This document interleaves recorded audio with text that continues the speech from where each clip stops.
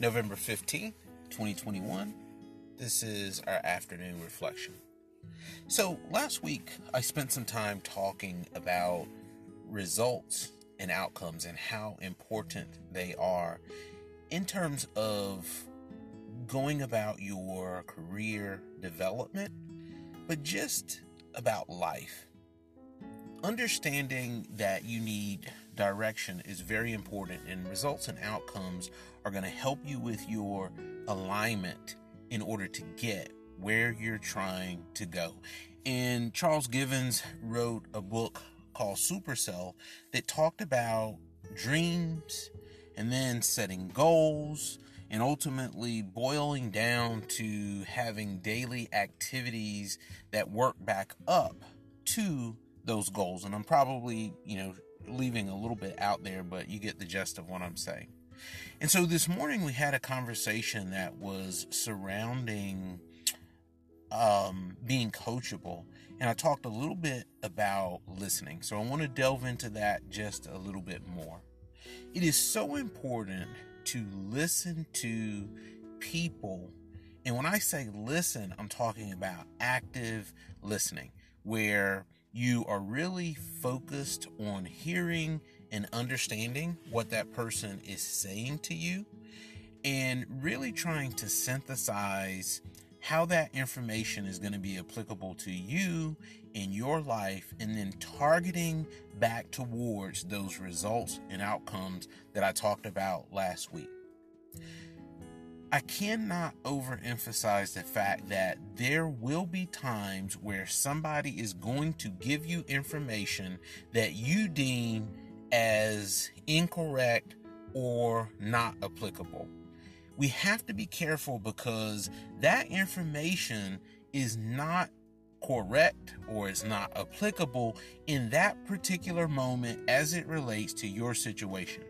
It is a total waste of energy in my book, and I'm giving you my personal opinion here, to think that a person that is wanting to coach you or somebody that you have an intimate relationship with is vested in having you to fail or not be successful. It really doesn't make sense, particularly when you're talking about family members or a coworker. Now, I want to make sure that I clarify there. Someone that has a vested interest in you being successful are not going to purposefully lead you astray.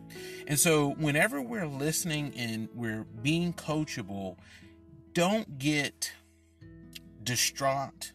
Don't start to be overly negative.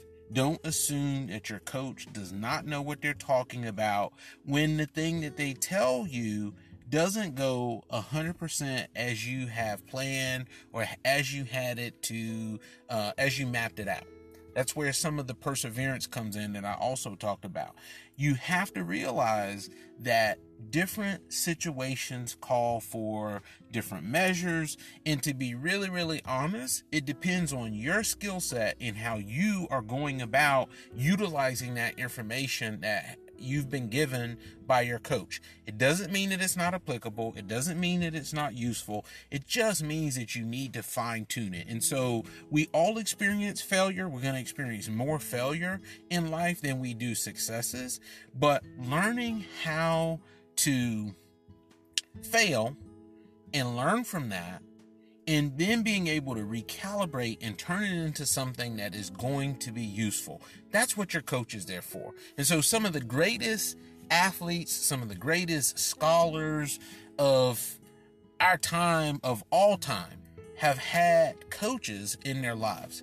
And it wasn't that the coach was better than they were at that particular thing that they were coaching, but they were giving insight and information and a different perspective. And so I want to leave you with this thought this afternoon, that don't assume because something doesn't immediately fit in to where you had it lined up or where you had it targeted, that information is not useful. Use it to recalibrate what you're doing.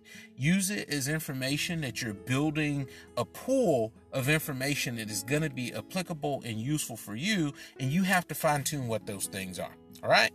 enjoyed the day. I hope you got something positive accomplished, and looking forward to tomorrow.